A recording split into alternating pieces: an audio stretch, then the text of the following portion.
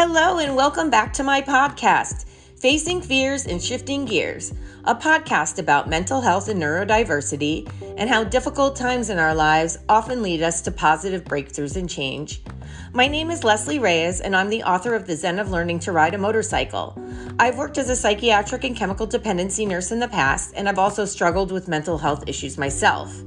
I was recently diagnosed on the autism spectrum in my 50s, so I created this podcast because I want to help those of you who are struggling with mental health and neurodivergence issues.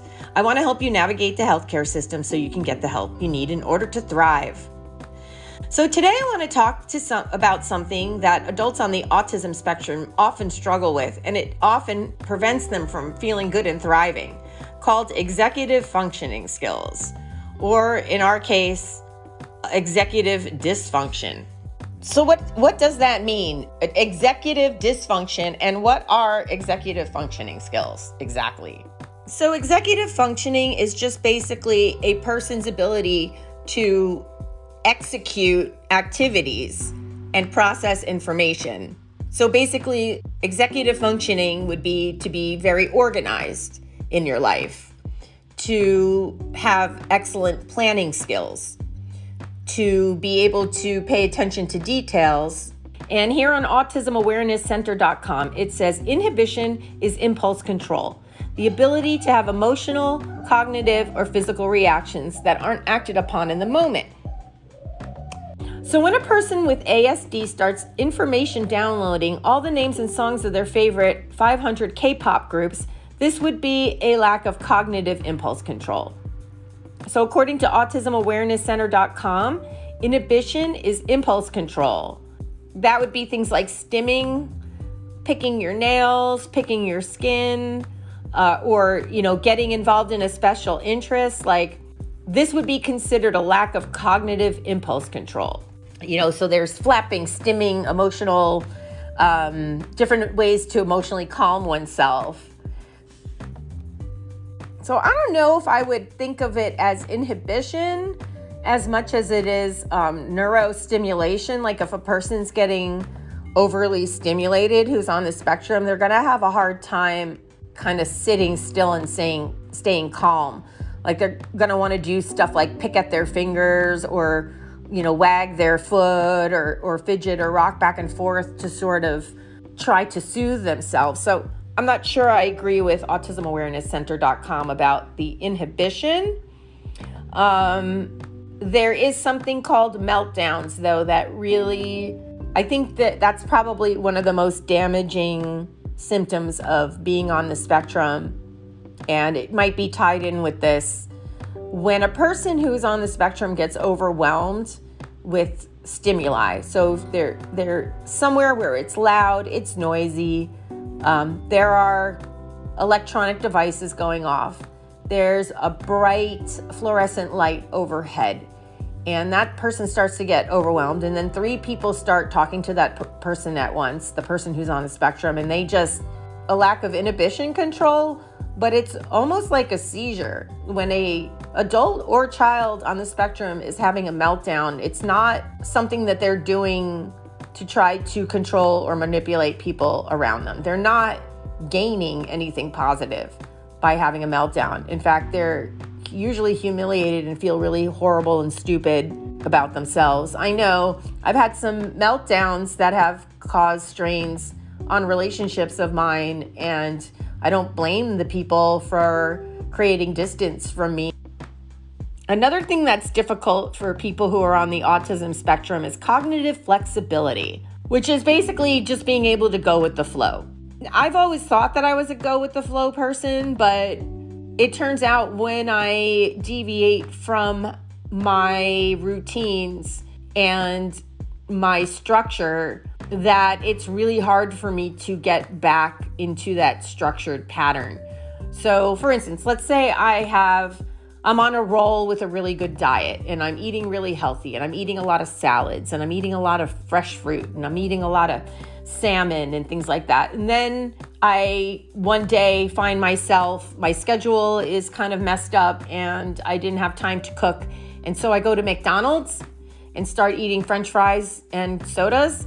Then it's hard for me to get back onto the lettuce and to the salads and the vegetables. And even in jobs I've had where I've been expected to multitask, I will not multitask anymore. I don't think anybody should be multitasking, even if you're not on the autism spectrum. But like, if I'm trying to type something or do something at work and the phone rings and I'm expected to answer it, there were times when sometimes I wouldn't even hear the phone ringing. I'd be so focused on what I'm doing.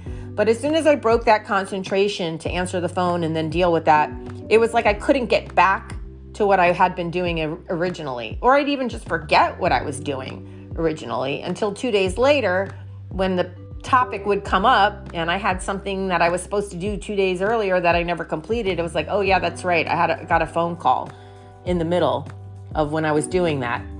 I think a lot of people are able to just, the phone rings, they answer the phone, they deal with it, they hang up the phone, they go back to what they're doing and they finish their project. But for me, it's literally like, I don't even remember what I was doing. And that's funny that now I'm looking at the next topic. They're not calling it multitasking. They're calling it monitoring. So people with difficulties with executive functioning skills have difficulty monitoring. It's an unconscious process that kicks in when we are on autopilot doing normal tasks. For instance, you're walking down the street and talking to someone. You're walking down the street and chewing gum at the same time.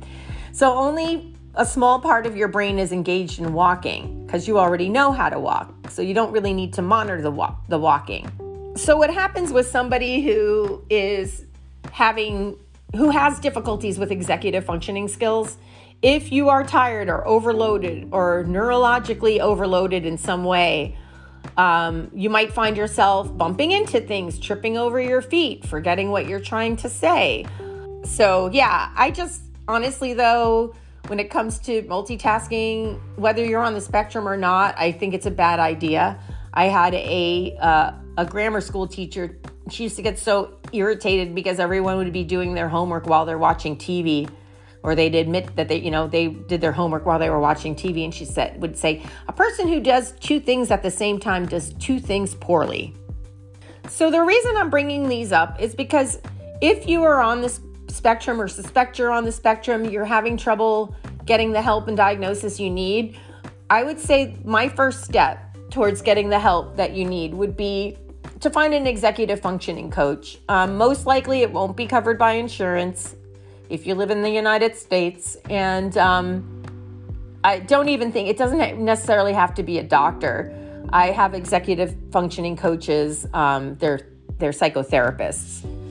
I also want to mention that, and I think this is interesting, I know one of my cousins is a doctor, and when she got her first position as a physician in the hospital that she still works in today, they assigned these new physicians executive coaches.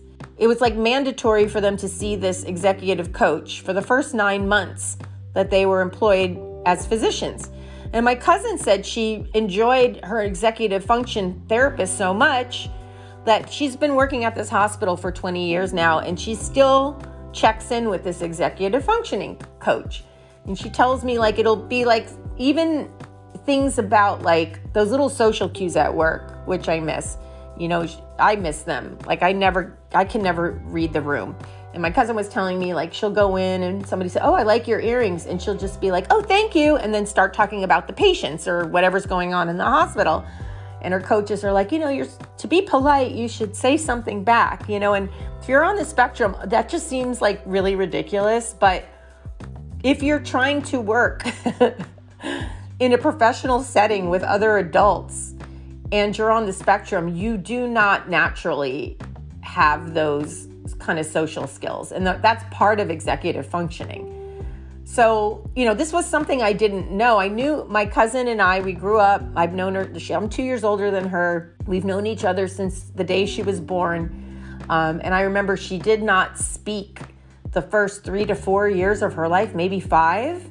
And, but back then, being on the spectrum wasn't on the radar. So, she went to speech therapy and eventually she started talking, but we were comparing a lot of notes. And I've always struggled so hard and felt so much shame about my quote unquote lack of adulting skills, like just feeling like I can't get my house in order, I can't get my finances in order. So hearing like from my cousin telling me that this is something that the hospital was mandating to all the new physicians, and it totally makes sense, because most people who become doctors and physicians or work in the medical field, our brains are really different. You know, the scientific brain can be very different. And the hospital sort of recognized that was a need, that these these could be extremely talented doctors and psychiatrists and surgeons, but you go to their house and it's a mess. Like they don't know when their next bills are due. So it totally was something I just learned. My cousin just recently told me that she had this executive functioning therapy mandated by the hospital, and like she just carried on with it because it's helped her so much. And like, wow, I really could have used some executive functioning therapy when I was younger and older. But I did. I finally got myself an executive functioning coach. And that is the thing that gave me the skills to then start to be able to even look for the right neuropsychologist or therapist to give me a diagnosis in case I want to go back to the bed and do bedside nursing. I will probably need an official diagnosis and some accommodations. But like I said, I couldn't even begin to start looking for the right diagnostician for myself until I had some executive functioning skills. And I'm still in executive functioning skill therapy. I'm still trying to come up with the best routines to keep, so that I don't have to live my life just trying to organize myself. I could actually have some kind of a system in my life, have things kind of organized, and have a process for how I'm going to execute the things in my life that need to be executed. Like when I need to go and do something, how to just start doing it.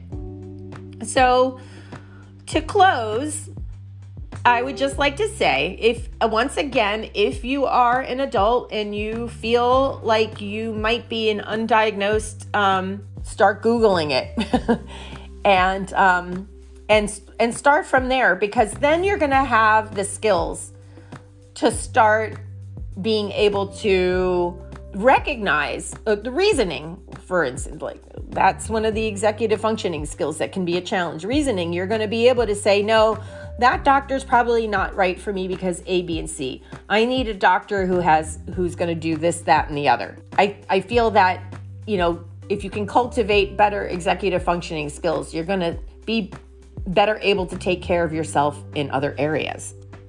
So once again, I just want to thank you for joining me on my podcast. My name is Leslie Reyes. I'm the author of The Zen of Learning to Ride a Motorcycle, and this has been Facing Fears and Shifting Gears.